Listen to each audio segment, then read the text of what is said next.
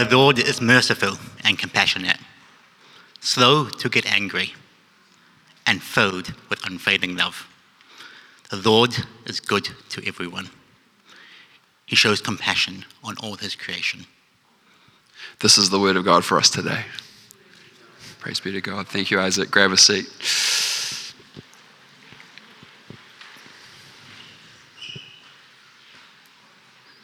If I wasn't pastoring,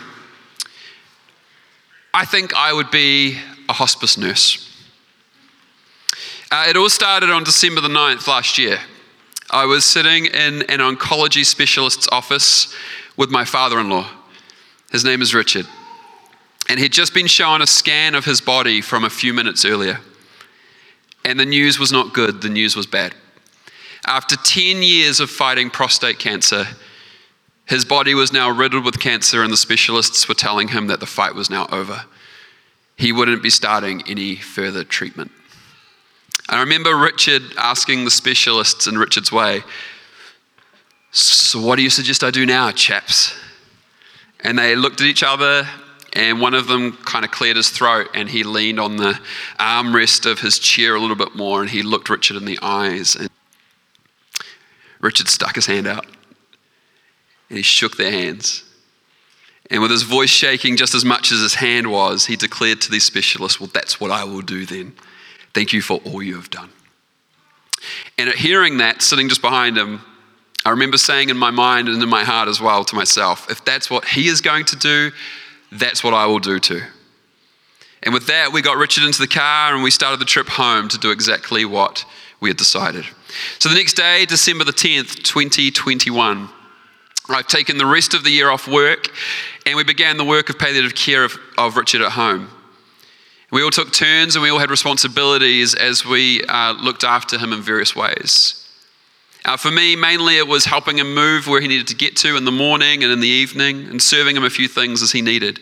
But as the days went by and as the condition started to worsen, it turned into more vulnerable things that we needed to do. Things like showering him, dressing him, changing colostomy bags, and administering to him pain relief. And in all the ups and the downs of the journey, I found myself each morning praying a very similar prayer. The prayer was very short, and the prayer just went like this: God, help me to stay consistent in caring today. God, help me to stay consistent in caring today. God, help me to stay consistent in caring today. Now, Richard, he made it through to Christmas. But from then through to early January, things got a lot harder. I moved into the bedroom next door, and every night I would do the night shift. I'd get up several times and I'd administer pain relief, and I'd check on things with him. And then in the morning, Gab would come around and would tag over, and I'd take Jimmy and I'd go off and I'd do some stuff with Jimmy for the morning so she could be at home with her dad and with her mum. And then I'd sleep all afternoon, and then I'd do it all again for the next evening. I'd do the night shift again. And as we got nearer the end and Richard's body started to shut down, several times I needed to find help in the middle of the night. And so I would call the hospice. I'd call and I'd get this hospice nurse working the night shift. Her name was Andrea. She was such a help. And on January the 5th, at about 2 a.m. in the morning, while I was administering some sort of concoction to Richard that he needed at that hour, Richard took a big breath and he had tears in his eyes, and he looked at me. And he said, "Dan, I can see that you have acted on your principles, and for that I greatly admire you." Now, Richard wasn't a follower of Jesus. To be honest, most of what I do with my life has been a mystery to him. So those words are the most precious words that my father-in-law ever said to me. It was a holy affirmation. Words that were like a signpost that said, faith in action, and it's been spotted. I said back to him that night, I said, "Richard, it's been my absolute pleasure. I hope you know that." And as I walked into my little side bedroom, and I fumbled to plug my phone back in the dark, I wiped tears off my cheeks as I took in the words that he just said to me. I lay on the bed and I thought about the story that I was sitting in the middle of at this moment. I was looking after a man as he died. I was doing hospice care. Hospices weren't started by the government, I found myself thinking. Historically, hospice was a work of the church. It's the work of saints. It was started by people who had been swept up into the way of Jesus, and they were so marked by compassion, they couldn't help but give their lives away to those who needed it. And in this particular instance, to the dying. This was a compassion ministry I found myself in the middle of. And if I wasn't pastoring, I still found myself in the middle of ministry. Now, 2 nights later, Richard passed away, and not long after that, I called that hospice line one last time, and I got Andrea one last time. And Andrea said to me, she gave to me the final steps that I needed to take in looking after what had just happened. And then she said this to me at the end. She said, well, I said to her, thank you so much for your help this week. You've been amazing, Andrea. And she said, you have been too. You've done an amazing job. And she said, you can come and do this. We need men like you. And that's when the thought flicked across my mind. Maybe if I wasn't pastoring, I would. If I wasn't pastoring, I'd like to be a hospice nurse. Now, allow me just to crash this opening story back into earth with a very large disclosure with you all this morning. I am not a very compassionate person. Now, every gifts test that I take online, you know the ones that you can do that tell you your spiritual gifts? Every one of those that sort of spits out a dozen different gifts you can be, every one of them at the bottom every single time since I was a teenager, empathy, mercy, compassion, at the bottom. Basically, my gifts tests tell me this: I don't care. Leash does those and they're at the top. What that means is Leash actually does care. Those of you who have sat with her as she cares for you pastorally, you know this to be true. You know that's what she does. But me, to be honest with you, my list of compassionate shortcomings is a very long and a very illustrious list. I have spent most of my life faking it till I make it when it comes to all things compassion and care. I'm an Enneagram 7. And for those of you who know your Enneagram, you'll know that I need to avoid pain at all costs. That means I'm not good with my own pain, and I'm definitely not good with yours, all right? But over the years, slowly and surely, bit by bit, Jesus has been teaching me how, moment by moment, thing by thing, a compassionate way to be in the world. And that's why I tell you the story of Richard. And that's why I tell you about that crazy thought of, if I wasn't pastoring, maybe I'd be a hospice nurse. Not because it's a grand story of how great I am. No, it's not. It's actually a story of my absolute weakness. It's a story of transformation. And if you truly knew me, and some of you do, you'd know how preposterous this whole thing actually is. I tell you that story today because it's a witness in my life that Jesus is doing something in me. He's building something beautiful where there has been a lack. Now, Jesus is my rabbi for my life, as I'm sure he is for you as well. He is the one I am apprenticing my whole life after. I look to him and I want to do life as he did. And I cannot deny, as I look at the life of Christ, his was one of compassion. Compassion was the epicenter of all the action that came from Jesus. His healing work, his justice work, his correction, his invitation, his care, his going to the cross, all of it, every single interaction was sourced from compassion. Jesus lived a compassionate life, and he invites all of us to do the same. Today, we start the fourth facet of our Wholly Following Christ series. We're up to facet number 4. We've covered 3 of these now. We've done the Spirit-empowered life, we've done the Word-anchored life, we've done the consecrated life. Now we're zipping across to the compassionate life. In looking at the compassionate life, here's the big idea and here's the invitation to this journey. Compassion is a movement of passionate love that pervades our spirit and moves us to good action in the world.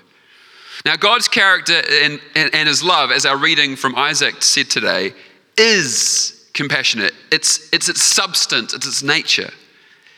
It is love undeservedly and passionately given to us. It is the posture of God to all of us. It's the gift of God given to all of us, received and experienced. It's this great commandment of Jesus to live in love with God, to know it, to be in it, to exist in it. And then, as those who have experienced this love, it's then to be embodied and lived into the world. It's where this idea of justice actually starts to really play out. Or social justice is probably the more sort of cultural term for it, but actually historically a better way to use that term would have been social righteousness, social rightness, social things being as they should be, as the way God wanted them to be. The people of God have always meant to be partnering with God to live his rightness into the world. So let's just simplify this big idea down to just a little bit of a simpler phrase of what we're being invited to look at with Jesus in this part of the series. We are invited to be moved by compassion to embody compassion. And that's today's talk title.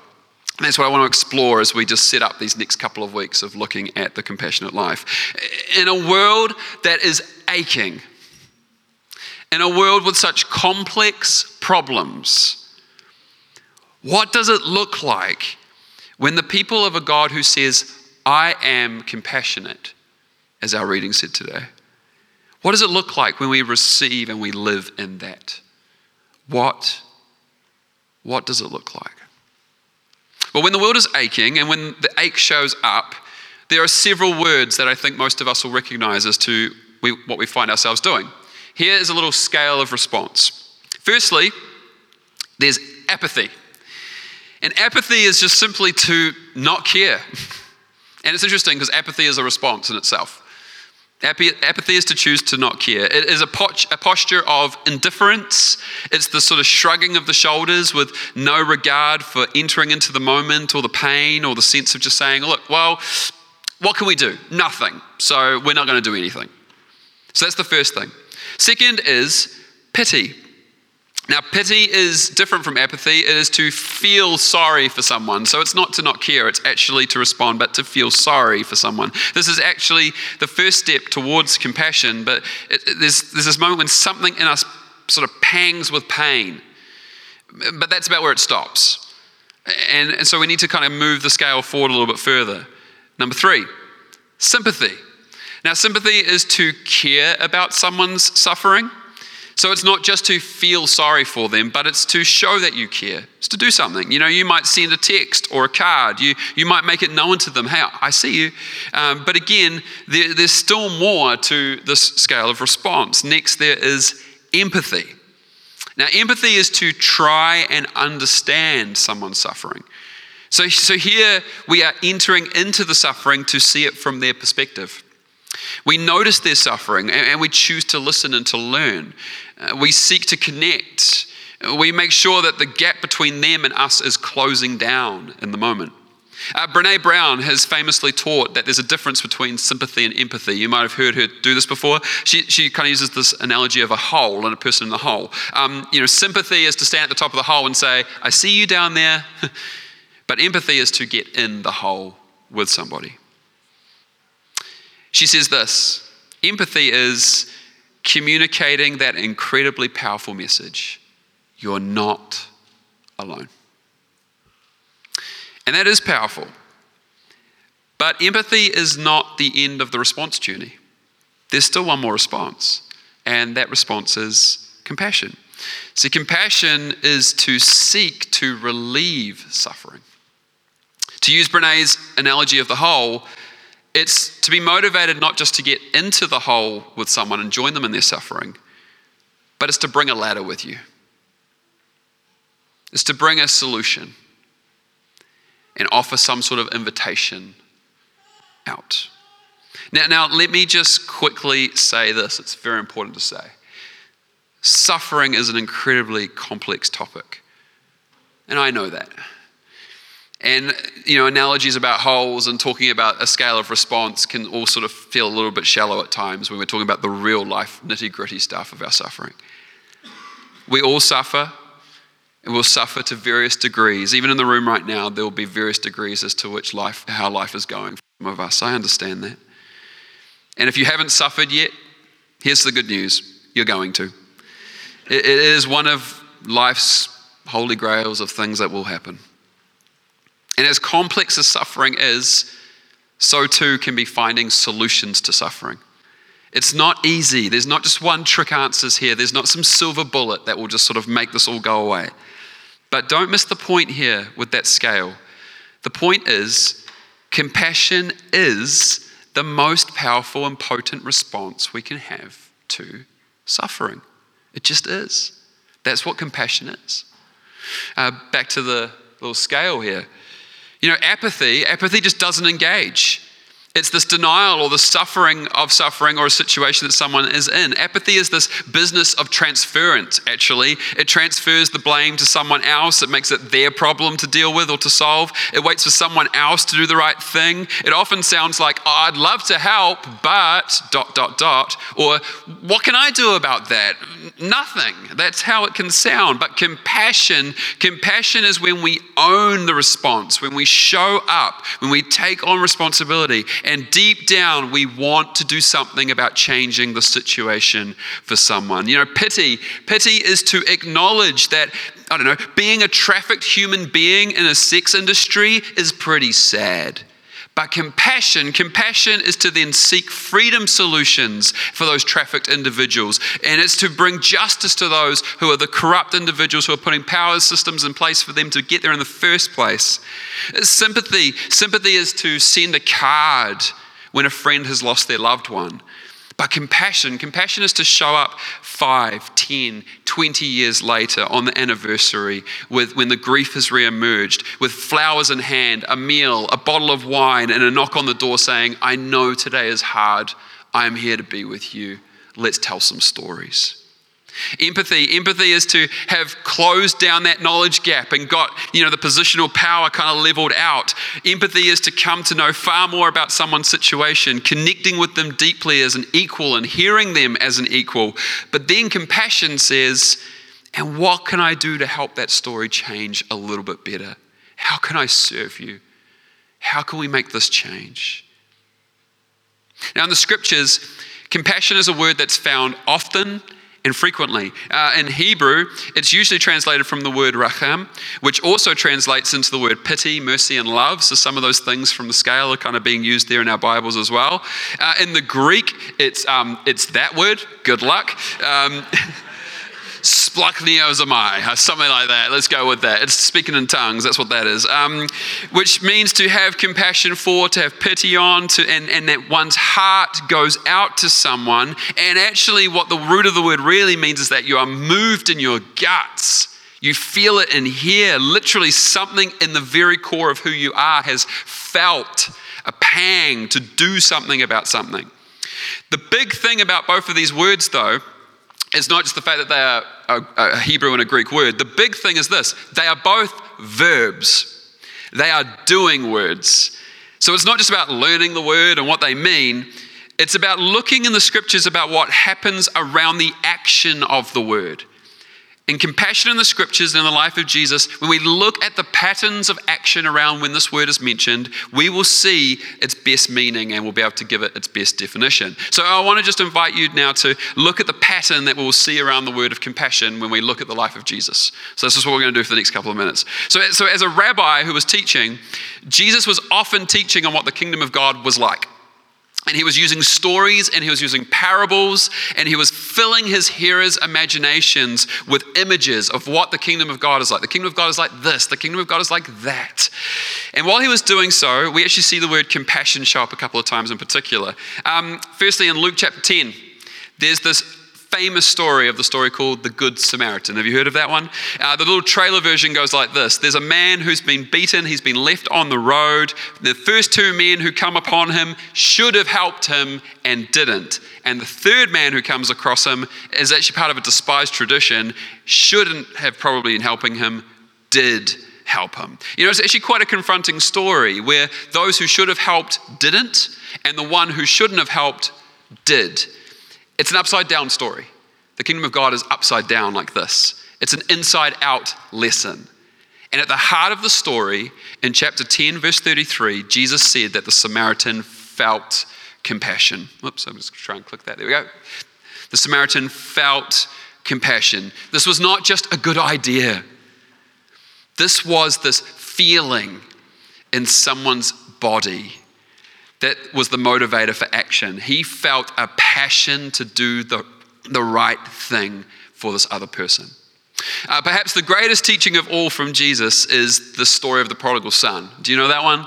A couple of nods, that's good. In Luke chapter 15, it's a story about a son who takes his inheritance from his father early. Just think about that for a second. When you take an inheritance from someone, when they're dead. So taking his inheritance early is basically like saying, I wish you were dead. And he took it and he runs. He squanders it all, but when he comes to his senses, he decides to return back to his father, because even life with his father, feeding the pigs and being a servant, would be better than where he finds himself now. So he decides to return. And in Jesus' story, he says that while the son was still a long way off, the father sees his son. And note again, chapter 15, verse 20, filled with love and compassion, he runs to meet him. This is an incredibly undignified thing in the story. He hitches up his tunic and he runs down the driveway to greet his son. How? With a kiss. He covers his son in affection and honor, and he calls for a great party to be held because his son is home. Again, moved with compassion is the pattern here. Now, not only did Jesus teach on this, and there's a few more places, but we'll move on, the gospel writers record that he himself is the one who was the embodiment of these very teachings. The phrase that Jesus taught with, this being moved with compassion, also shows up in the life of Jesus as a model. In the Gospels, it records this in a couple of different ways. Jesus was moved with compassion, then he would do something. So in Matthew 15, verse 32, he is moved with compassion. He saw the crowd was hungry. He then miraculously feeds them. Or in Luke 7, verse 13, moved with compassion, Jesus saw this widow's tears and he then raises her son. Or in Matthew 20, verse 34, Jesus, moved with compassion, saw the blind men, touches their eyes and heals them. So here we see this pattern in action. We see what's going on here. Jesus is embodying those very teachings from before, and he is showing them in action. And it's this: he is experiencing compassion to then do God's work of rightness in the world. He experiences something that then moves him to action. The feeding of the hungry, the healing, the restoring. And this pattern frames up perhaps the grandest picture of the life of Christ, his own life as the suffering servant who dies on a cross. You know, in the crucifixion story of Jesus, as we come into Easter next year, we're going to enter into something called Holy Week. And at the start of all of that, we see Jesus weeping with compassion as he comes into Jerusalem. Before the greatest act of embodiment of compassion, the moment when Christ goes to the cross, the event that the church has called the Passion of Christ, where God was crucified on a cross and joined the suffering of humanity. He not only got in the hole, he offers a way out.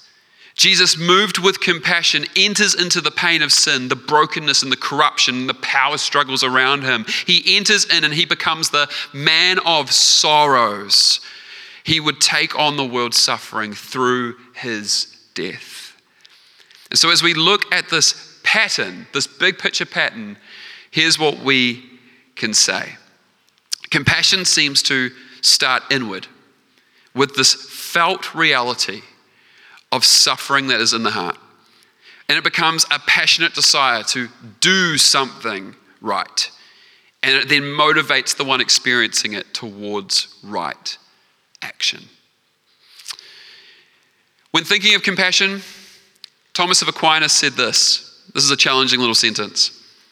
I would rather feel compassion than know the meaning of it.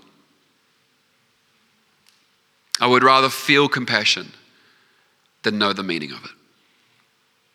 Henry Nouwen says this: compassion asks us to go where it hurts, to enter into the places of pain, to share in brokenness, fear, confusion, and anguish.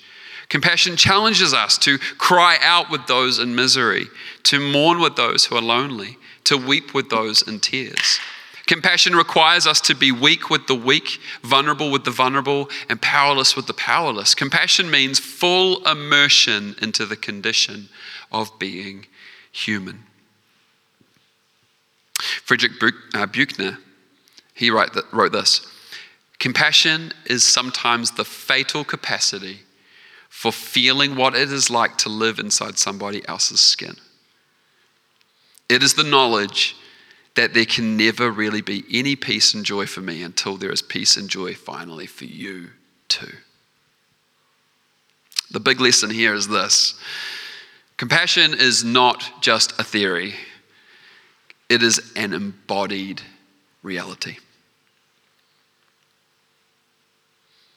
Now in Matthew 7, 21 to 23, Jesus is teaching this little moment where he's teaching on who his true disciples are. And he tells this little moment of saying, some will call him Lord, Lord, Lord. And he will say, but I never knew them. They did all the impressive things. But another way to think about this teaching of Jesus is perhaps to rewrite it like this: it's entirely possible to do mission without living as a disciple. It's entirely possible to be an activist without actually being a person of love. It's entirely possible to fight for all the right causes and to do it without compassion. And that is a scary, scary truth. And Jesus knows ultimately actions can be done for the wrong motives, and words and theories can be empty. And some people are not his disciples. Why? Because they never loved him. Because to love is experiential. And Jesus' commandment that he issued, his greatest of commandments, his highest bar, was that we would experience love in two directions. That we would experience love richly with God, and we would richly experience love with others, our neighbors. That we would experience love radically lived vertically towards the heavens and our Creator and our Father in heaven, but we'd also experience love lived richly amongst each other as neighbors. It's this cruciform shape, this Christ-like shape, horizontal and vertical. I love how Tom Wright puts it like this. Maybe this helps to flesh out a little bit more.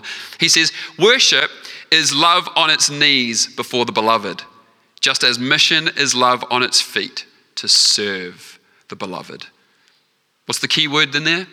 Love, beloved. It's both the actions of love. But notice the two postures. One is towards this posture of worship towards God. And one is mission. One is live towards the other.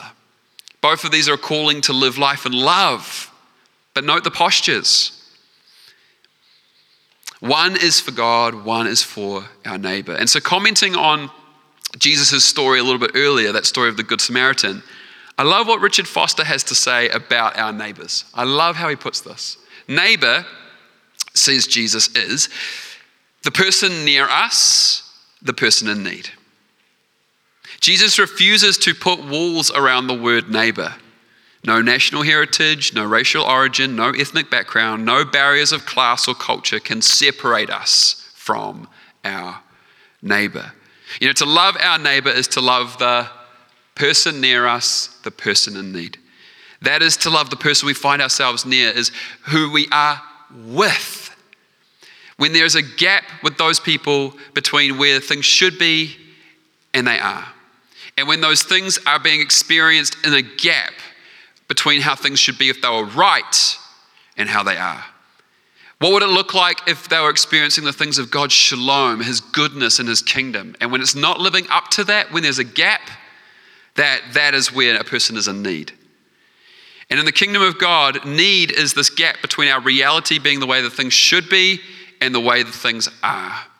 If the kingdom had fully come or has fully come. So for example, it's when someone is trapped in a repeating, dehumanizing behavior. When we're trapped in that addictive cycle, things are not as they should be. Or when someone is heartbroken from a relationship that has crumbled. Again, things are not as they should be. When someone is hungry, literally in their stomach, hungry, and they're not able to source their next meal, things are not as they should be. When someone is not receiving fair treatment for a reason that they can't even control, things are not as they should be. When someone's being marginalized, when someone's being pushed away, again, things are not as they should be. When someone is being treated like a second-class citizen, when actually we are all equally image bearers with God, aren't we? Things are not as they should be. Or for me, that story I opened up with, when someone is dying. You know, when we see that gap, when we see this opening up, the tendency is, let's ignore. Or let's think higher than. Or maybe let's think someone else has got it covered. Someone else will sort it out. Let's disregard. Let's move on. But if we are to live in this pattern from Jesus of being moved with compassion to then do the works of rightness in the world, we will find ourselves living in a whole different set of outcomes.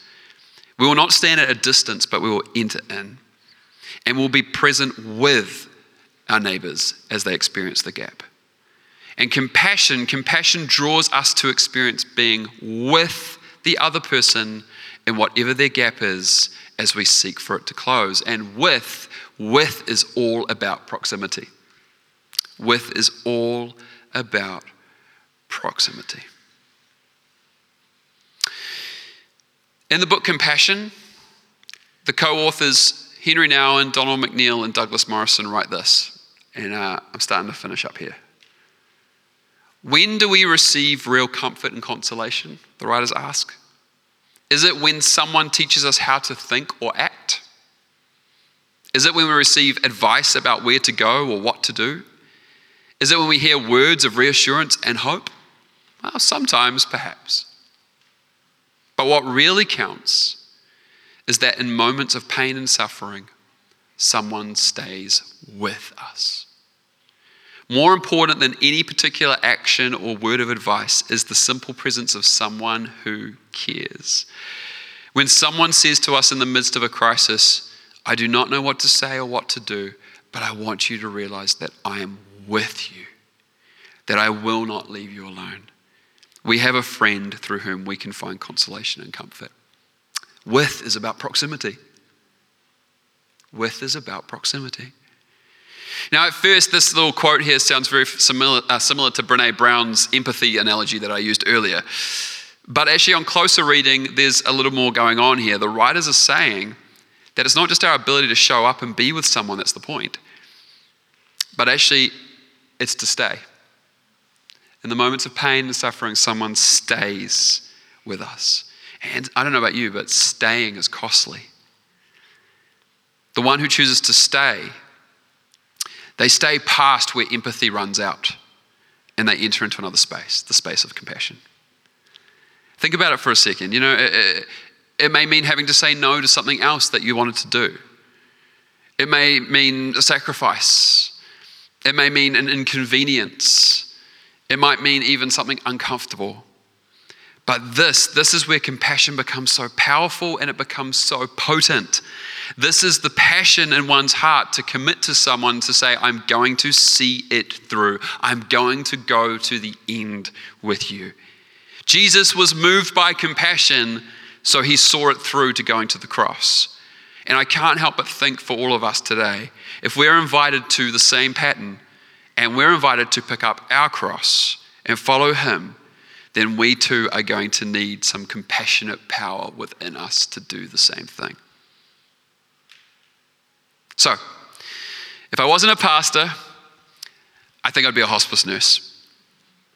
And in the room, there are a whole lot of people who are working every day in compassionate spaces. You know, there are 1,001 ways that compassion is outworked in our city every day, in vocations and callings being lived out. You know, maybe it's nursing. Maybe it's medicine, maybe it's care, maybe it's social work, maybe it's teaching, maybe it's development and engineering and business. And today, I hope that there's something just in this talk here that's reminded you of the call that you said yes to pick up those things and to do those things with your time and energy and your life. I hope that you can reconnect, that you have a moved with compassion moment that you've been living out with your vocation. I I hope you can join the dots there and the Lord joins the dots with you. But maybe you need to find a way to outwork compassion. Maybe you haven't found a way yet. Maybe you need to have your own moved with compassion moment and start the pattern for the first time, or start it again. In this series, for a few more weeks, what we're going to do is we're going to explore the compassionate life of Christ a bit more. We're going to flesh it out a bit more. And we're going to keep asking, how do we live this? But as we start the journey for a few weeks, I want to invite you today to a bit of a threshold moment. I want to ask you a question. And I think this is a question that will hopefully help you to range find how you're going in this journey of the compassionate life, even as we begin, and locate yourself in your own story. I want to invite you just to do a bit of thinking for a moment with the Lord. Here's the question. To what have I been moved with compassion? To what have I been moved with compassion? Take a moment to think about this. You might even want to grab your phone out and jot that down as a bit of a question to think about for the week. Maybe it's something to take into your journal tomorrow morning with the Lord. Maybe it's something to spend time in prayer and reflection and fasting in this week. To what have I been moved with compassion? What moments of compassion, this literal feeling of something in your gut, moved you once upon a time? What have you experienced? What gap have you spotted in society? What gap have you spotted in the world? What people have captured your heart? What call has God birthed in you? And how are you going with that? Where have you been moved with compassion, and how are you going at embodying that compassion into the world? We're going to talk about this for a few more weeks, but I leave that question with you today. I think it's a holy question. And with that, I want to invite you to stand, Etu. And I want to invite just some of our worship team to come and join me. And just for these final moments of being gathered together, I feel like there's some ministry that the Lord wants to do. I feel like that in the room today, there are some of us, and it's like we've got a compassionate moment in our story, and it's just gone cold. We've got a compassionate moment in our story, a moment where something was ignited literally in our bones with God, in a moment of seeing suffering in the world, or suffering in a group of people, or suffering in a moment of society. Something in us was like deposited, and you just were absolutely engulfed in compassion. And it seems to have gone. It's like it's gone cold. Its coals have just sort of died away where there used to be a flame and a fire. And I don't know your story, and I don't know, where you've been and what you've done, but I do want to invite you to this moment today to come and receive from the Lord afresh, anew and again, that He would fan back into flame what He did. I think that there's people in this room today, and you were given clear, compassionate orders almost. You almost said, I will give my life to that God. And you're kind of standing here today going, what happened? Man, it's sort of gone. I have a mentor, and he says this. He says, old orders are still good orders. And I believe that that's the case today. I believe that that's almost the prophetic thing to bring today. That what He has said is still good. And you should still be chasing it. And you should still be going there. So the worship team are just going to lead us, but I want to invite you, if you want to come and respond to God in that call today, why don't you just come up the front and stand up the front here, sort of around the communion table, and we'd love to take some moments to pray for you and to fan into flame with the Spirit of what God is doing in you. It would be wonderful to pray for you. So that's the invitation, come. The team are going to lead us just gently in a bit of worship and a bit of song, but I do sense there's some people to pray for today. To what have you been moved to compassion? And you know what? It's just gone cold. Well, it's time to light it back up again. It's time to light it back up again. So this invitation, we'd love to pray for you. Come. And team, lead us for a few more moments, would you?